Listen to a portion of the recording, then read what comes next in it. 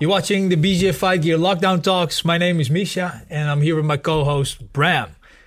Thank you for tuning in. If you have been watching the show earlier on and you like it, also make sure you subscribe to our YouTube channel and let us know in the comments below what you think about this episode.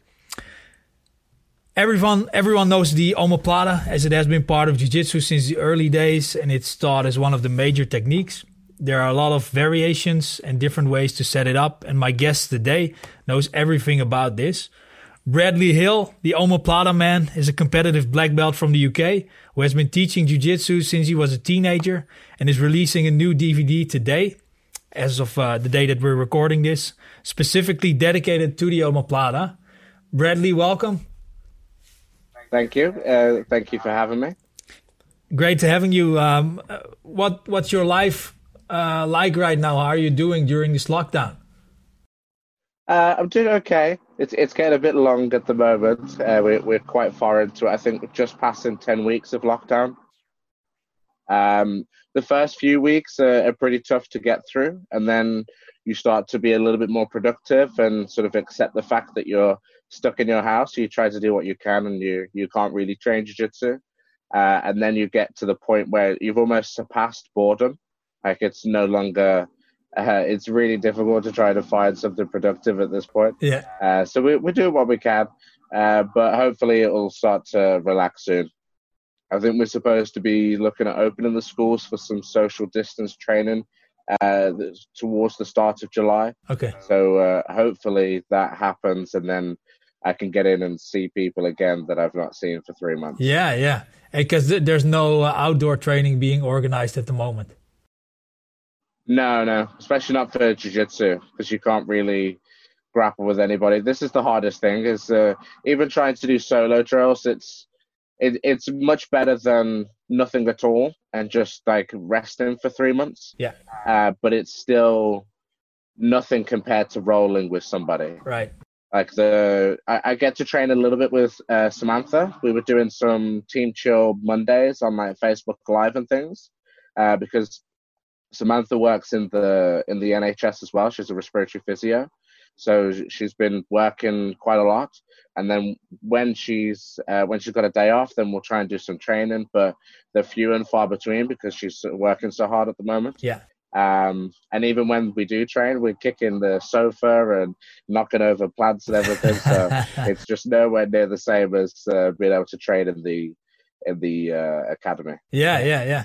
Yeah, speaking of solo drills, I was thinking maybe this is what happened to like karate and stuff when they had a lockdown in 1800, and then they started to doing those katas, the routines. Oh, maybe that's interesting to find out. Yeah. Probably.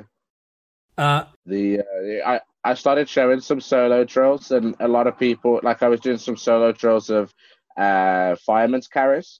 And a lot of people were sort of didn't really understand what it looked like. So that I was doing a different variation of a fireman's carry, and people were like, this isn't jiu-jitsu. So who knows? Maybe we can come out with a new jiu-jitsu kata. Yeah, definitely. It would be interesting to see. What do you think about grappling dummies? Oh, they're helpful. I made my own. Obviously, for the upper body, you're pretty much limited to just upper body attacks with the one that you make yourself, with like the pillows and the towels in the arms. Yeah. But it's a lot better than just trying to do it on your own and imagining what you were doing. It's so much easier to be able to grip onto something. If I'm going to practice arm bar drills or head and arm chokes and things, then I'll use the dummy. Right. A lot of times I'm just trying to use speed drills just to get a bit of a repetition going and get a sweat on, rather than really practicing in terms of technique. But if I'm feeling a little bit tired on that day and I want to spend a bit more time on technique, then I'll grab the dummy and practice like some 180 arm bars or some Kimura trap sequences, because there's quite a lot you can do with it. I think a lot of people are limited with the dummy. You just have to use a bit of imagination. Like even the advanced stuff, like the forward roll Kimura trap into like arm bars and inverted triangles is a lot of stuff that I'm practicing at the moment. And do you think training with the dummy is more useful than doing some strength training or cardio?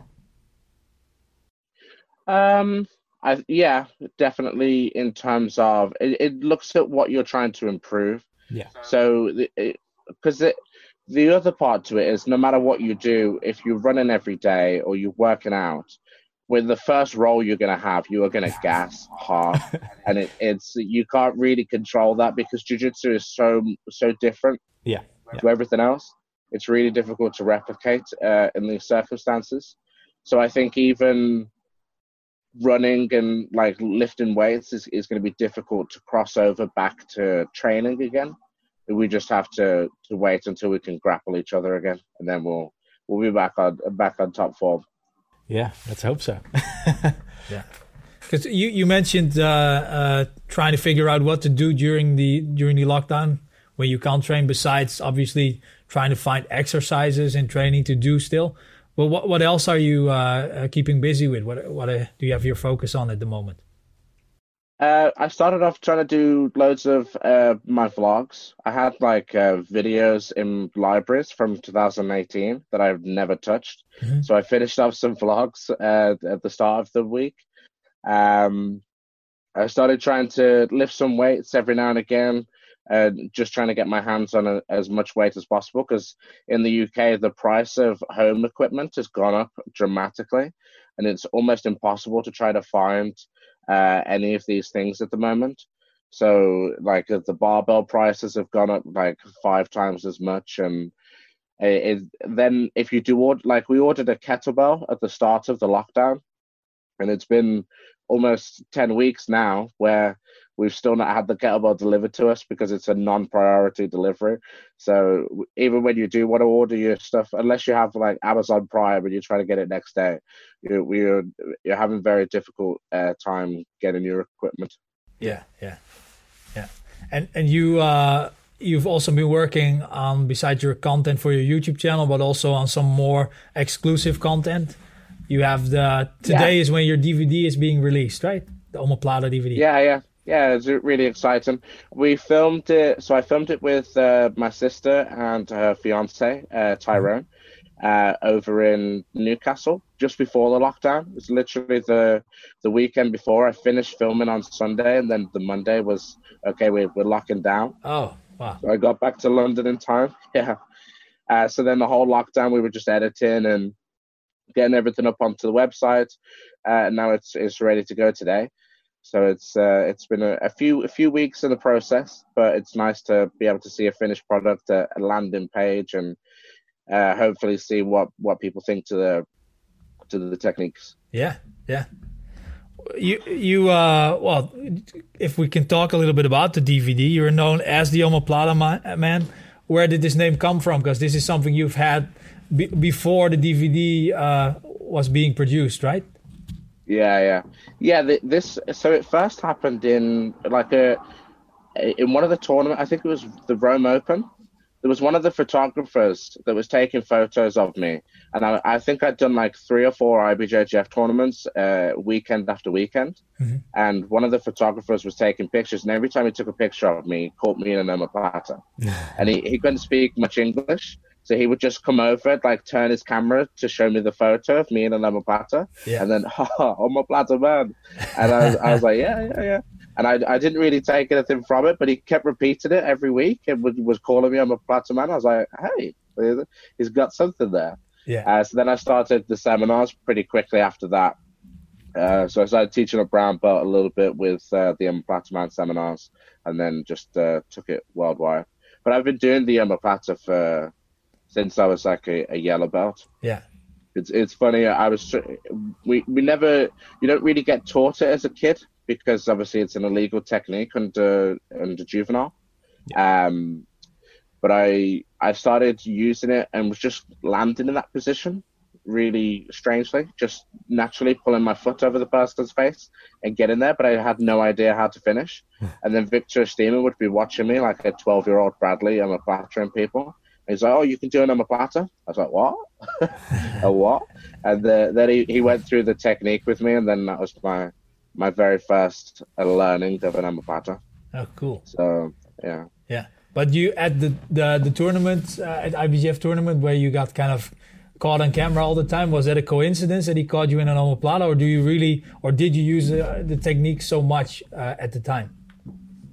Yeah, pretty much at least once in a tournament, I was catching people in omoplatas. Yeah. At that point, about my game was very limited to my guard, and I was only catching omoplatas or footlocks. So if I could get people in 50-50, then I'd finish footlocks. Yeah. And if I didn't get you in 50-50, then I was just looking for an omoplata. Right. So it was really a 50% chance or of me catching one of those instead. Yeah. And where did you get your omoplata details from? So in the sort of Gracie Barra team, there's loads of people that are really good at it. If you look from the lineage of Zé Hagiola, there's a lot of his instructors, a lot of his black belts that are really good at the at the omoplata.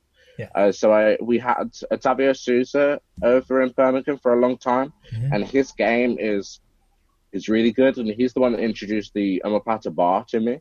So I have like a whole chapter in this series of omoplata bars, which a lot of people neglect or they don't know yet, how effective the arm bars are from the omoplata situation. There's a lot of people caught trying to finish the shoulder lock, and that becomes so much of a chase to get to the person's shoulder to finish the submission that the arm bar is readily available at a lot of points. So that's a lot of things that Otávio showed. You see him in a lot of his matches where he catches arm bars really, really fast, or just pulls the guy's arm and it gets like a screaming tap. It's those are the ones that you try to catch. And I also train with Bruno Alves. He's just moved to Sydney. He has a school in Sydney now, but he has a really good omoplata as well. But it all comes from Zé's Lion. There are like obviously Victor and Braulio are really good at Victor's really good with his armbar from the close guard. Braulio really good with his triangle chokes. Yeah. And then the guys that were closer to my frame, the shorter, stockier people like Otávio and Bruno, were awesome in the omoplata. Right. Okay. So I think it's just an understanding of the basics, and those things will all come together. Your armbar, triangle, omoplata, and at one point you'll master one of them. And I was never that great at finishing triangles. My legs are still a little bit short. So if I can get them and close them, then I can get the tap. But trying to close them is still the hardest thing in the world. So a lot of times I switch off to the omoplata, and that's where the understanding comes from, because I'm spending so many more hours in that submission as opposed to hunting arm bars or trying to finish triangles, just because the difficulty of trying to close it. Yeah, makes sense. And were there other people, besides the people that actually taught you, were there other people that inspired you with certain details or variations, maybe online, that you've been following? Yeah, the first instruction I had was from Cobrinha. So like I had a friend in the academy that was like, oh, watch this, and gave me a DVD. And then I put it, this must have been when I was a blue belt or maybe even a green belt. I was watching these. And it was a Cobrinha speaking Portuguese with Japanese subtitles across the bottom. So you couldn't understand anything he was saying. I just had to watch the technique and try to pick it up that way. But that actually really helped in terms of picking up techniques now. So if I see someone compete, I don't have to wait for them to tell me the details of what they did. I can really try to dissect the information just from watching the competition footage. So those instructionals really actually helped. Yeah. But I spent a lot of time watching Cobrinha just over and over. It's when he's speaking Portuguese, I would turn off the Portuguese and put music on, and then just go into a trance of watching like 3 hours worth of Cobrinha doing techniques. Yeah. And they were the coolest videos. I think they were made in Japan with like the Bull Terrier guys, because they've all got like funky geese on. They're all wearing like red geese with the Bull Terrier logos and things. But those were like some great series of instructionals. Yeah. And when you would like study an instructional like that, would you also like take notes, or would you just look at it and remember it and try to give it a go at the first training? Yeah, usually what I do is I grab my mom.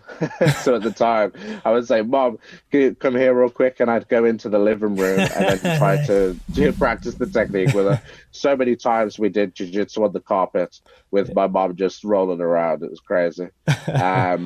Once I'd been through the instructional, then I didn't need to practice it so much. And then I can just watch I tried to watch one or two techniques that I really liked that I wanted to add into the game. That then I would try to practice in my sparring the next day. And then if it didn't work, and a lot of times you're a bit cloudy when you get there, and you don't quite understand every detail to it. So you go back and watch again, and then you realize, my foot should have been here instead, and then you fix it again for the second training session and the third. Yeah. So that's pretty much how it goes. I try to pick one or two that I really like the look of, and then I try to hit it in sparring. But obviously, sparring with people at the same level as me, that's going to be really hard to do. So you immediately grab the blue belt. And would you also do like some specific sparring maybe, or you only do it like during the regular sparring where everybody goes all out?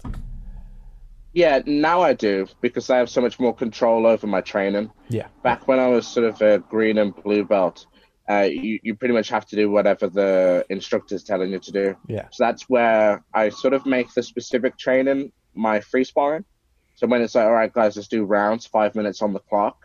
That's when, in my mind, I'm saying, okay, I have to finish an omoplata, or all I want to do is try to get to this move. Yeah. So even when like Kimuras are readily available, or the guy's giving me a triangle choke, I'm still trying to find the certain move that I want to practice because of the instruction I watched last night. Yeah. So you kind of force the specific sparring then.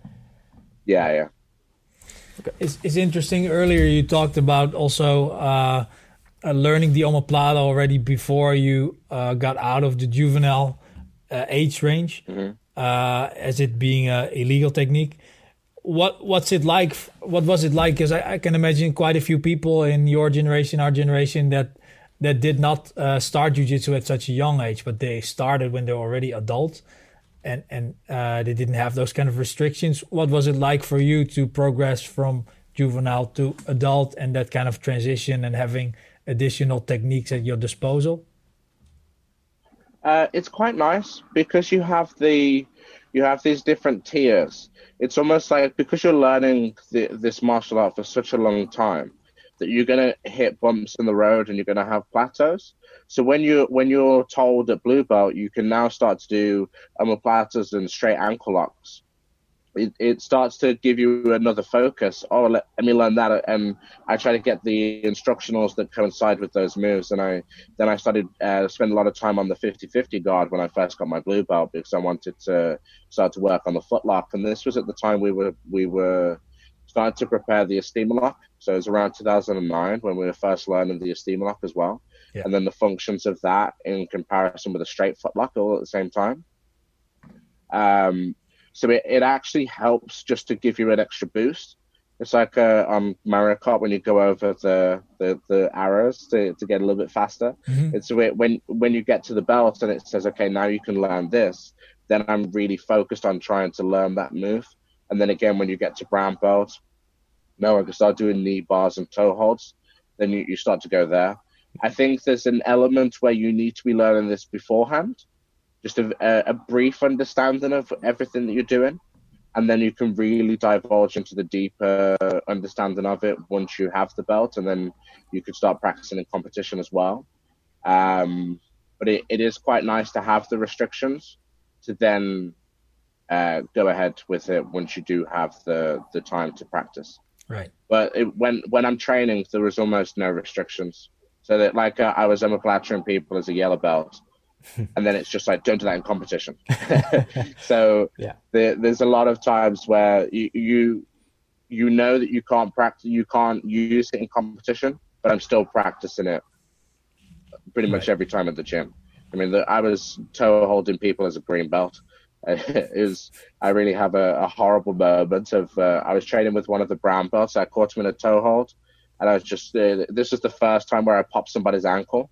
And I'm just pulling it, and the guy's like, obviously, I was a 15-year-old at the time, so he's like, I'm not tapping to this kid. And I pulled a little bit too hard, and I've got his foot right next to my ear, and it just you can see the ankle, just the ligaments give way, like there's strings on a bow, and it just snapped, and it's such a loud noise in my ear. I was like, oh god, this is horrible. But then I learned to love that horribleness. Did he have a walk again? Yeah. He got up straight away and then tried to like, but it was like, oh, I'm fine, but then was limping away from the mats. Yeah. Tough guy. So what would you say are in your opinion, the best things about omoplata? Why did you come to love it so much? For me, it just allows me to maneuver myself around, so I can sweep and I can submit with the omoplata, and then I can find other submissions inside of it without ever having to leave the omoplata. So one thing, like when I teach my seminars, I tell people that I die a little bit inside whenever somebody just takes a sweep from the position. So obviously, one of the great things with the omoplata is that you can sweep, come up to top position. If I then re-roll back to the submission again, I don't lose any points, and I've just racked up 2. Right. And then the guy rolls out of my omoplata a second time. I maintain my top position. I've got another 2, so it's now 4-0.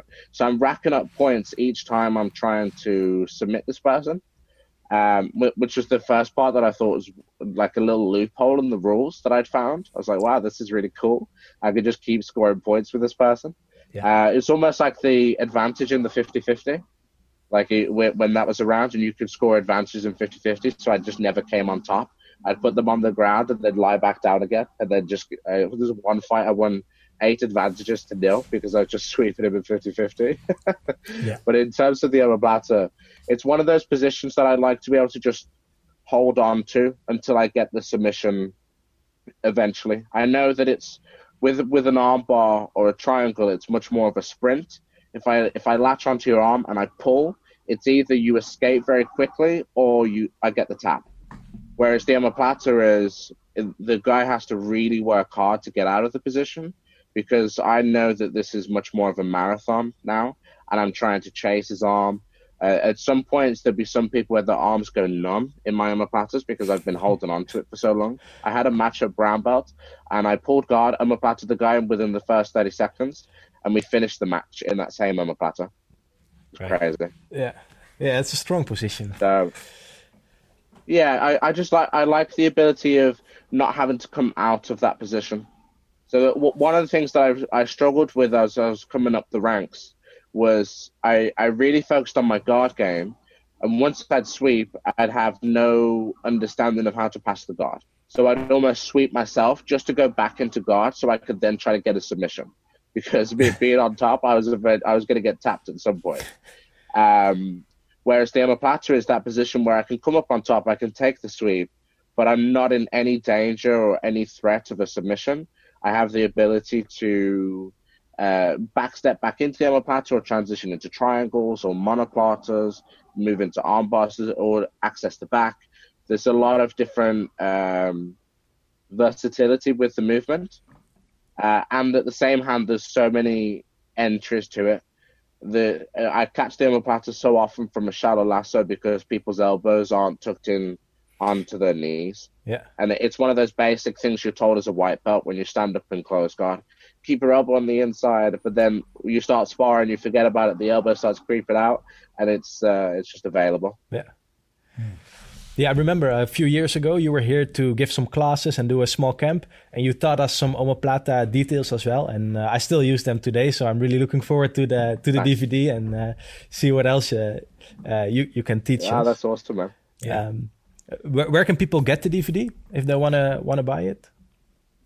It's on the grappleclub.com. So it's in collaboration with the Grapple Club.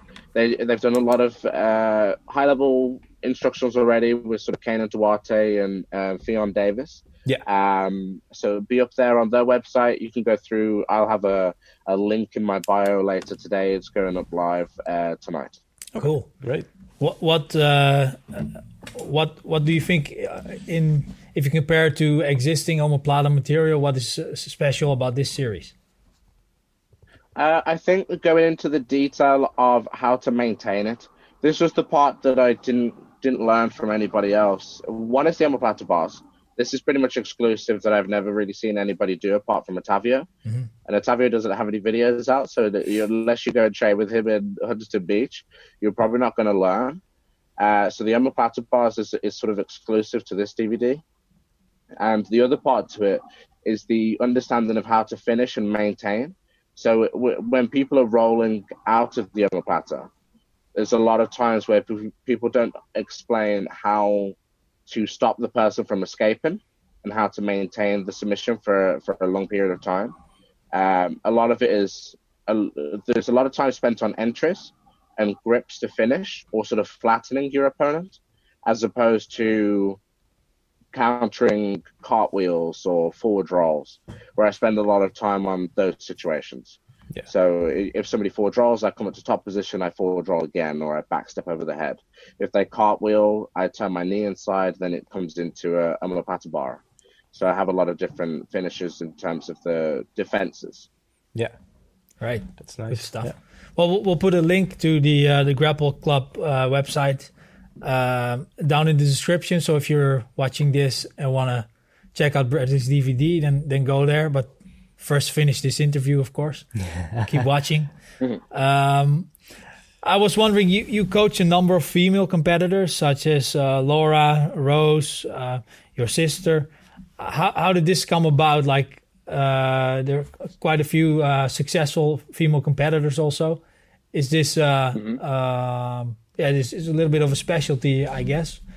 How did this come about, would you say? I don't really know how. I suppose I'm in a family full of women. So obviously I'm a twin with my sister. And then my cousin Laura started training with us as well, along with her sister. So pretty much the whole of our family started training jiu-jitsu with each other at the age of sort of 12, and Laura was 14. And we were all training with each other, but it's pretty much me and 3 girls inside the sort of close family that we have. Right. So that you learn pretty quickly to the sort of sensitivity required with training with women and teaching women, because there's a lot of times where you're going to have people have their off days and they don't want to train, or they're not going to take the techniques as normally as they would do. So sometimes you want to teach something and they're not so receptive to your teaching. So you need to know when to back off and when to put pressure at the same time.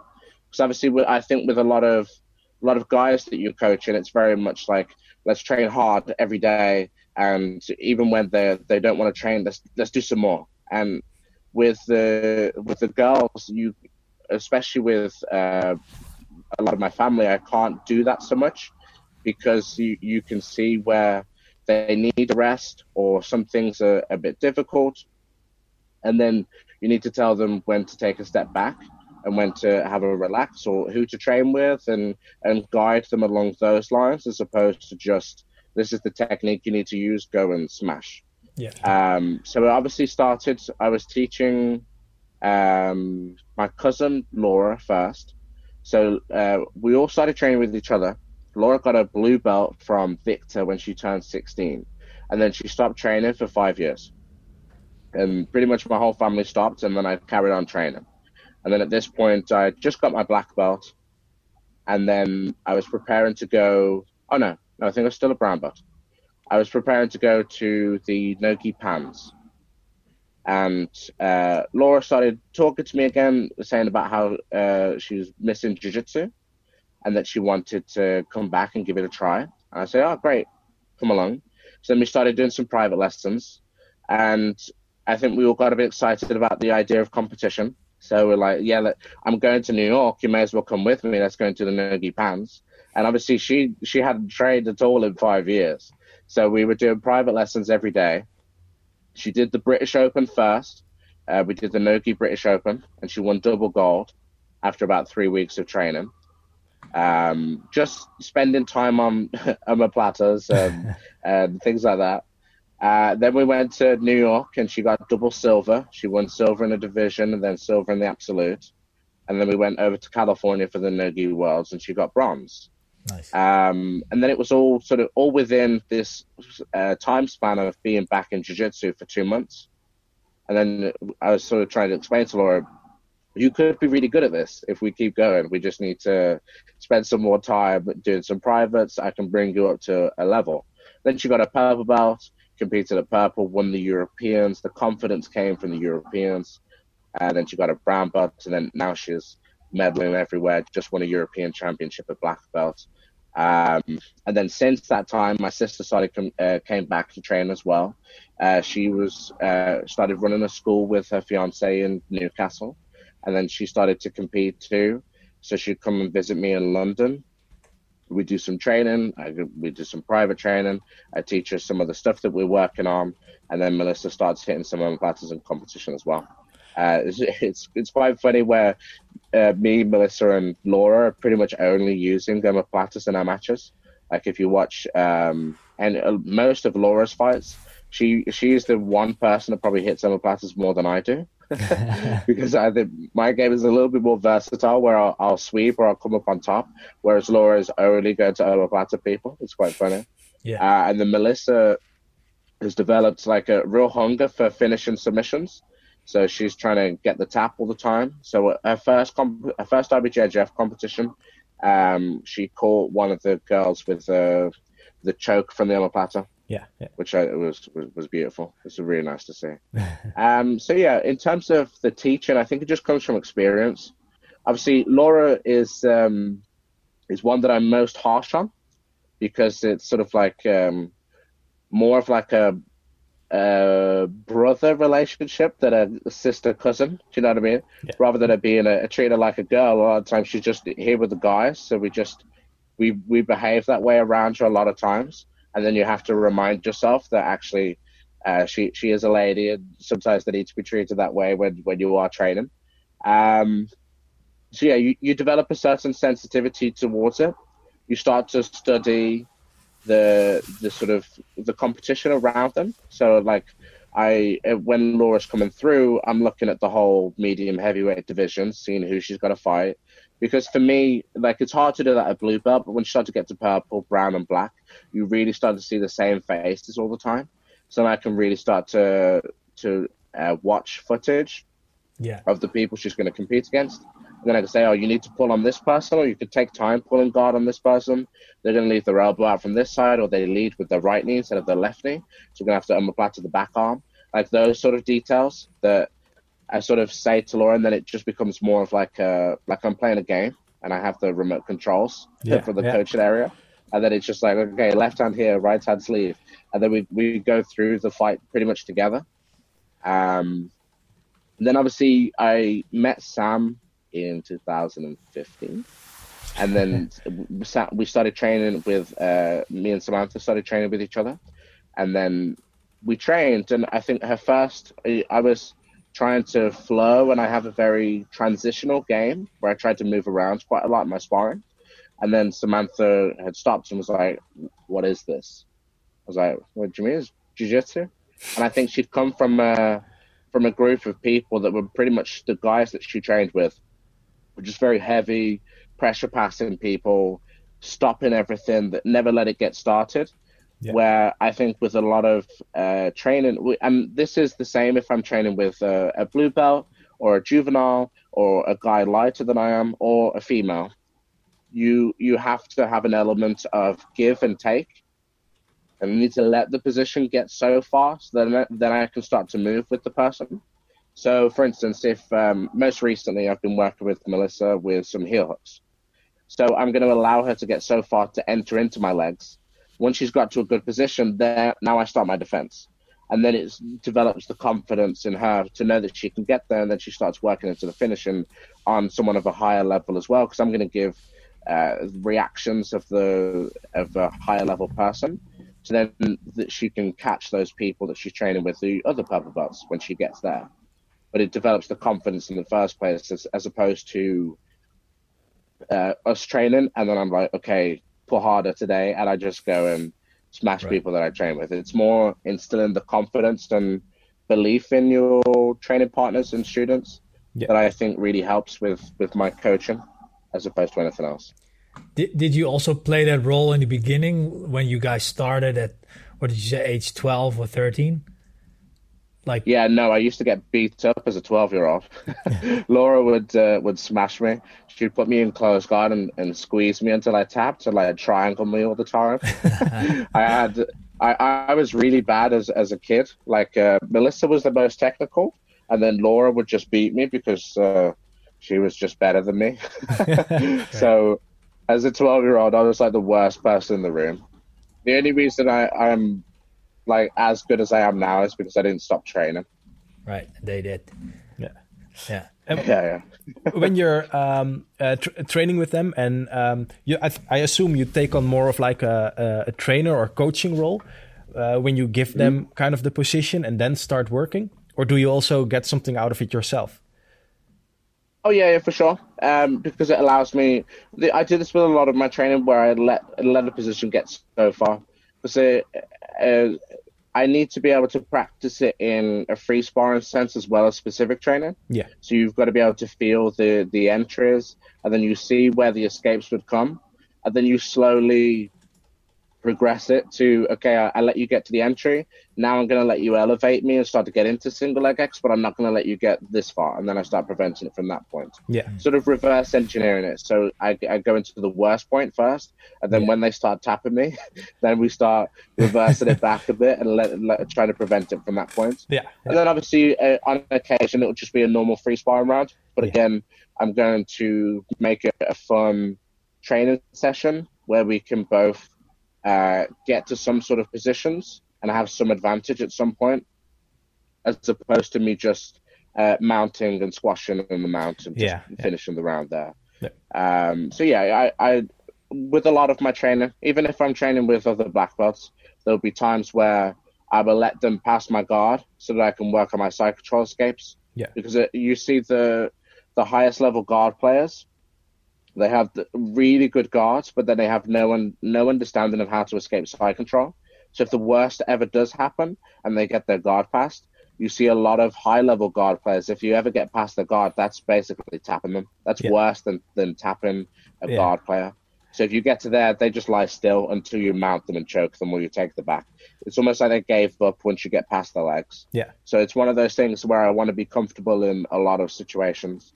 Like I'm really comfortable if somebody gets onto my back, I can find a way out and I can still find an escape and get back to a good position. Yeah.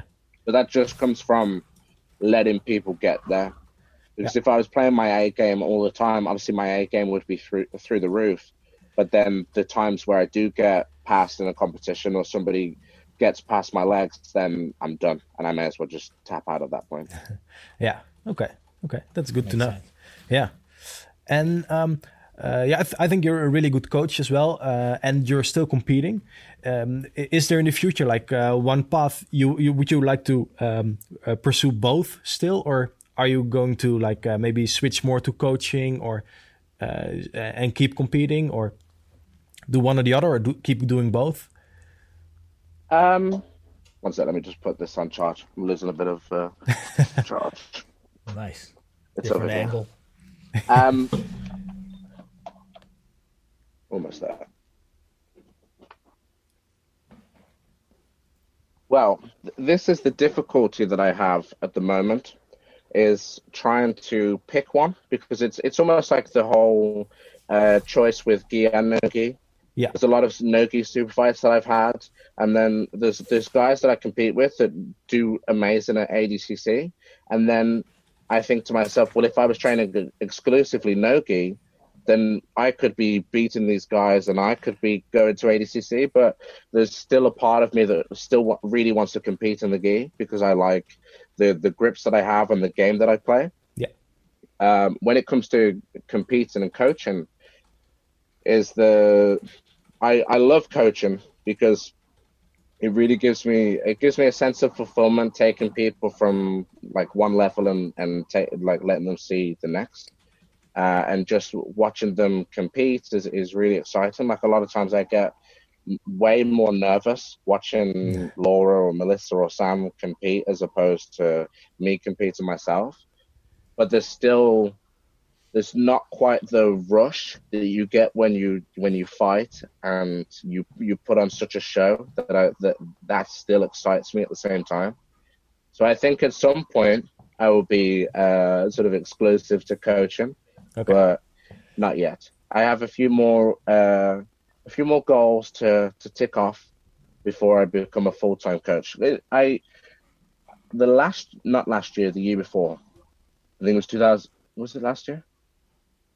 I think last year I spent the whole year just coaching. So from 2019 to the 2019 season, I didn't fight the Europeans. I could have got the points. I could have fought there. I didn't fight the Europeans. I didn't fight the Pan Ams, and I didn't fight the Worlds because I wanted to coach. Yeah, yeah. Because it's very difficult for me to do both. So if I'm going to go to a World Championship, I can't coach the people I'm with on the same day, because then I've put so much energy into their matches that by the time I need to compete, I'm sort of like a wet balloon, and I just go, and I get my guard pass, so I'm done for. So there's an element of me saying, okay, this competition is for me to do, and these are competitions that I'm going to come as a coach and change things around. If they're competing on different days, so obviously Melissa's a purple belt, then I can manage that so much easier, because then it's like, okay, on Thursday I'm a coach and Saturday I'm a black belt competitor. But now that everybody's getting to the same belt level and we're all black belts together, it's just impossible. So it's pretty much, I either decide to be a coach, and this is where we sort of got invested in Sam and Laura's competition run last year, 2019. They both won the Europeans. Laura won the Pans, and then we went to the World Championships, and they both medaled at the World Championships as well. So it was a really successful year for the people that I'm coaching. Yeah. And now it's time for you again. So yeah, but I enjoy both. I really enjoy the coaching aspect and bringing up the level, and competing at the same time. So yeah. Yeah, and eventually, I can imagine they depend on you a little bit as well as a coach to be there and to help them get those medals, of course. And when you're not there, then maybe someone else has to do it, and it might not go as well. Yeah, it's definitely paying off. Yeah. Yeah. We have some questions from people on social media following our account. Okay. Bram collected those. Yeah. The first one is, of course, a very important question. It's where can I buy the best burger in London? The best burger in London. Wow. I have a lot of research on this. I would most recently. So obviously I live in East London, and most recently the best burger I've had is from Burger and Beyond. Okay. It's in Shoreditch, so like nice hip area. But Burger and Beyond is probably the best one. Obviously, we have Five Guys and Byron Burger and all those sort of things. Yeah. But Byron Burger used to be good 2 years ago. Now it's become a little bit commercialized, and it's not so good anymore. But I would go for Burger and Beyond. Okay. Or Patty and Bun. If I had a second choice, Patty and Bun is very good. Okay. They'll be happy to know when they go to London. That's some quality answer. Yeah. So the second question is, what inspires you to work towards your goals? I think at the moment, with Jiu-Jitsu, the part that really inspired me to train Jiu-Jitsu is the limitlessness of Jiu-Jitsu. Yeah. So that I obviously started in traditional martial arts at the beginning, and there's a lot to learn there, but there's only so many striking combinations I can put together before I get a little bit bored of punching a pad. Yeah. Whereas I trained Jiu-Jitsu for the first time. One of my first classes was on single leg X, and it absolutely blew my mind. And then single leg X is just such a basic thing now. And then like even today, I'm learning new things, and I'm entering in wormholes with the worm guard and things like that. There's a never-ending possibilities of new techniques that you've never seen before, and then you go and train with one of your best training partners. You're like, whoa, what did I just do? Do that again, and then you find something new again. So that's the part of Jiu-Jitsu that I really enjoy. The other inspirations are obviously all the people that I'm coaching. Because for me to expect them to perform at their best and to go and win world championships, I have to show them as a competitor as well. So I want to put myself out as the best possible stance to show the people that I'm coaching that this is what it should look like to an extent. So that's what I'm trying to get to do. Yeah, nice. And then the last question we had is, what is your opinion on the figure 4 when going for the omoplata? Oh, yeah, not a good choice. Okay, well, that's good. It's like wrist locking people in omoplatas and things like that. I never tend to do it because the moment you start addressing the feet, you've released the arm and you're not going to finish the omoplata. Yeah. So for me, I stay on a lot of upper body attacks from the omoplata. So for me to attack the toe hold, I'm laid down. So I probably wouldn't stay laid down in that circumstance. As soon as I get the omoplata, I'm trying to reach up to grab onto the far shoulder. Yeah. Maybe like as opposed to the toe hold, if I wasn't so comfortable in the omoplata and wanted to go somewhere else, then I would look at going into a matrix, like what you see Tommy and Espen use. Yeah. I think that is a lot more high percentage than a toe hold. Just because I think the toe hold from that position, the knee isn't secure. We're not in a good enough position, not a good enough leg entanglement to get the finish. But obviously, switching to a matrix is now into a higher percentage back attack, where I can then get loads of finishes from there. Yeah. So yeah, I would probably go to if you're looking at letting go of the omoplata to go towards the feet, I would go to the matrix as opposed to the toe hold. Yeah. Okay. We arrived to our Shark Tank section of the interview, where I have a few quick questions, and you just say the first thing that pops into your mind, or some of them are yes or no questions. ADCC or IBJJF? Ooh. You already talked about you find it a bit hard to, you have to choose. You want to do both? Yeah. This depends on what time of the year. So if it gets like 2 weeks before Worlds, then I'll say ADCC because I'm fed up with gripping sleeves. Right. But then I'm preparing for ADCC and all I want to do is grab onto a gi. IBJJF. Yeah, all right. Always the garden of the neighbor looks better. That type of feeling. Yeah. Chokes or locks? Locks. Omoplatas. Maybe a bit similar answer. A favorite technique? Omoplatas. Yeah. Favorite competitor besides yourself? Oh, okay. This is a tough one. I have so many. Like What's the top three? Victor Estima is high up there because of watching him, and he's so explosive. But then I also love like Rafael Mendes and the clean technique of Rafael. And then I also like the aggression of like a Claudio Calazans. Yeah. Do you think you also like Victor, especially because you've seen him from so up close, and maybe you start to appreciate certain parts of his game more than when you would see him on TV? Yeah. Yeah, like I've never celebrated more for somebody's victory than when Victor beat Calazans 1 year at the World Championships. the whole Gracie Barra stand was standing up screaming and shouting. Yeah. But that was one of those matches that he's obviously been trying to beat Calazans for such a long time. Yeah. They had this like ongoing rivalry, and then he finally got him at the World Championship and beat him. That was a really special moment. So yeah, it's definitely plays a role being able to train with him every day and then go and see what he can do in the competition. Right, makes sense. Favorite gi? Ooh. You're not locked to Gracie Barra anymore? No. Well, I'm currently sponsored by Scramble, so my favorite one is the Midnight, like the all black. Yeah. That one's beautiful. Right. I like black gis. Favorite snack? Oh. It used to be a Mars bar. Do you guys know Mars bars? Yeah. Yeah. They're illegal here. Probably a Mars bar. Yeah. No, that's a good snack, yeah. Favorite country to travel to and train there? Ooh. Probably California. Yeah. I don't like California so much anymore, but it does have really nice training. Or New York, because I much prefer New York as opposed to California. Yeah.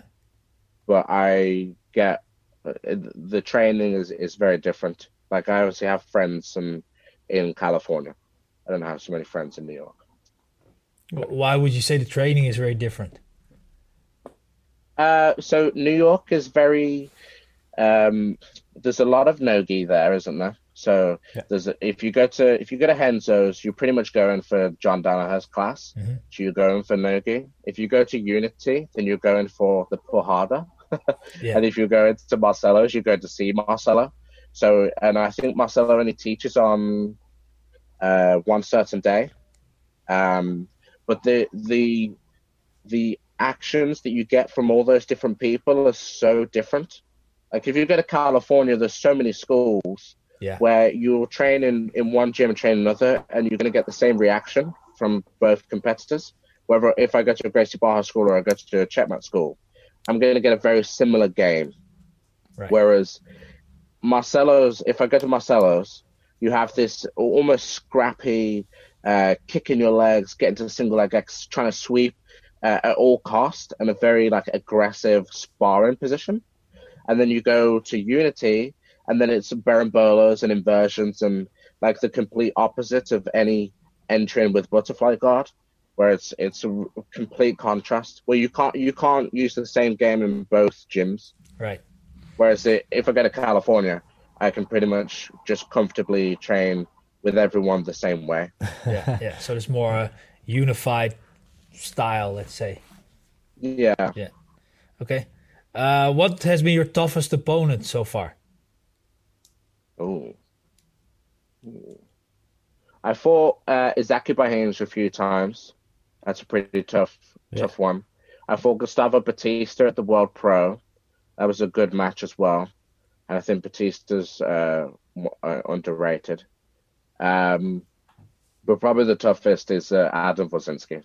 Okay. Oh, wow. We fought each other like 8 times. Yeah. He's probably the toughest. Yeah, we will be interviewing him later today, so I would also later I'll ask you a little bit about that. Knee reaping in the gi? No, I like the cleanliness of IBJJF. Yeah. I leave my knee reaping for ADCC training. What would you be doing if you didn't do jiu-jitsu? If that wasn't in your life? I have no idea. I pretty much only do jiu-jitsu, so I don't know what else I Never would thought do. about it. Yeah. Obviously, I was training traditional martial arts first, and the first thing that captured me was wrestling. I really liked people like I used to watch the UFC, so I liked people like Matt Hughes and the big wrestlers. Yeah. I didn't like the jiu-jitsu inside the UFC until I started to learn it for myself. I was a pretty good football player before I switched to jiu-jitsu. So maybe I'd be a football player. Yeah. But definitely something in athletic sports. Yeah, I think so. Yeah. Yeah.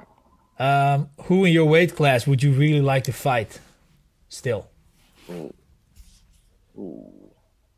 I'd like to compete with Tommy Langacker. We fought each other at Purple Belt. I think that would be a really nice fight. Yeah. Just a good technique, good showing of technique. Yeah.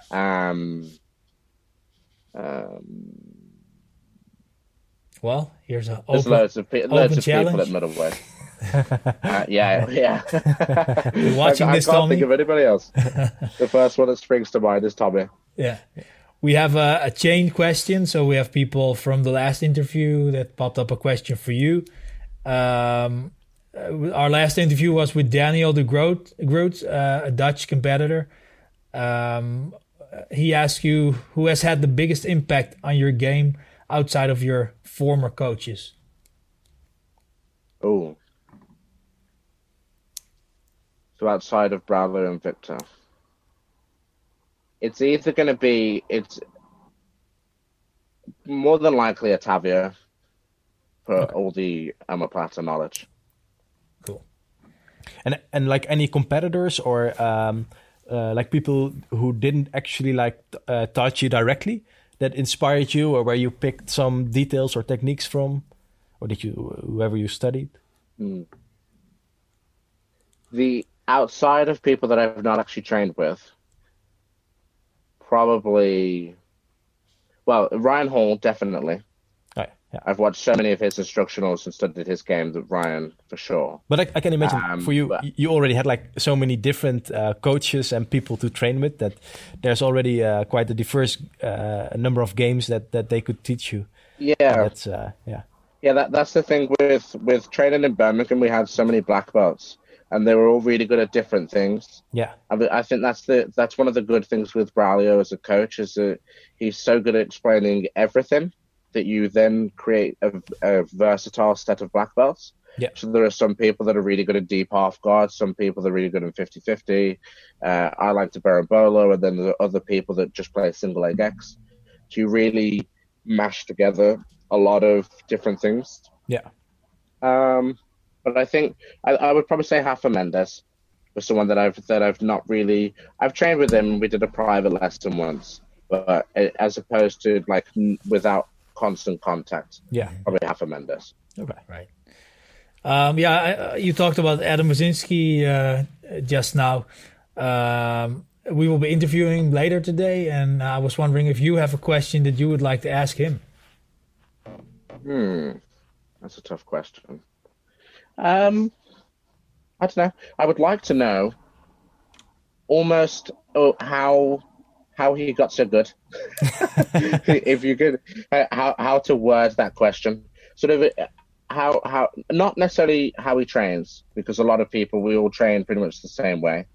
But if there is anything, if there was one thing that took him off track from being like just a normal European competitor and then being one of the best in the world. Yeah. So yeah, I think that's also one of the questions we had from our followers. Like, how did he become one of the best competitors from Europe? So I think, especially from being in Poland. Because obviously, Finfo is his coach, but he doesn't see Finfo on a regular basis. No. So then a lot of his work is done alone, or with his own friends and training partners. Yeah. So that's really interesting. I would like to know where he gets so much pressure from. Right. The first time I competed with him was we were at Purple. It was a Purple Belt, and he was tall, and I shouldn't be fighting in medium heavy in the first place. But he was a tall guy, but he didn't look like overpowering. Like when I first looked at him, I was like, he looks more like almost like a model, like with the beard and the hair and everything. Not necessarily like a strong guy that's going to crush you. And then he got on top of me, and I was like, oh my God. Just felt so much pressure. It's crazy. Of the two of you, who started growing their hair first? Definitely me. Yeah. I think I inspired him at the Checkmat camp. Yeah. Cool. Yeah, well, that's an interesting question. Looking forward to ask that to Adam later today. Everybody watching this, we're nearing the end of the episode, so I want to thank you for watching. If you like the series in general, or this episode specifically, make sure you subscribe, and also let us know in the comments what you thought about the episode, if you'd like to see more of this. Bradley, thank you very much for spending your time with us. We'll put a link to the new DVD in the description, so people can check that out. And we will probably be the first ones going there ourselves. Nice. So thanks again, and hope to speak to you soon, and wish you all the best getting out of the lockdown and with your further endeavors. Yeah, you're more than welcome. Hopefully we'll see you guys in Groningen soon. Yeah, I'll come and pay a visit once we can start flying again. That would be awesome. That would be nice. Cool. Thanks, Bradley. Have a great day. Thank you very much. Yeah, thanks you a lot. Too. Take care.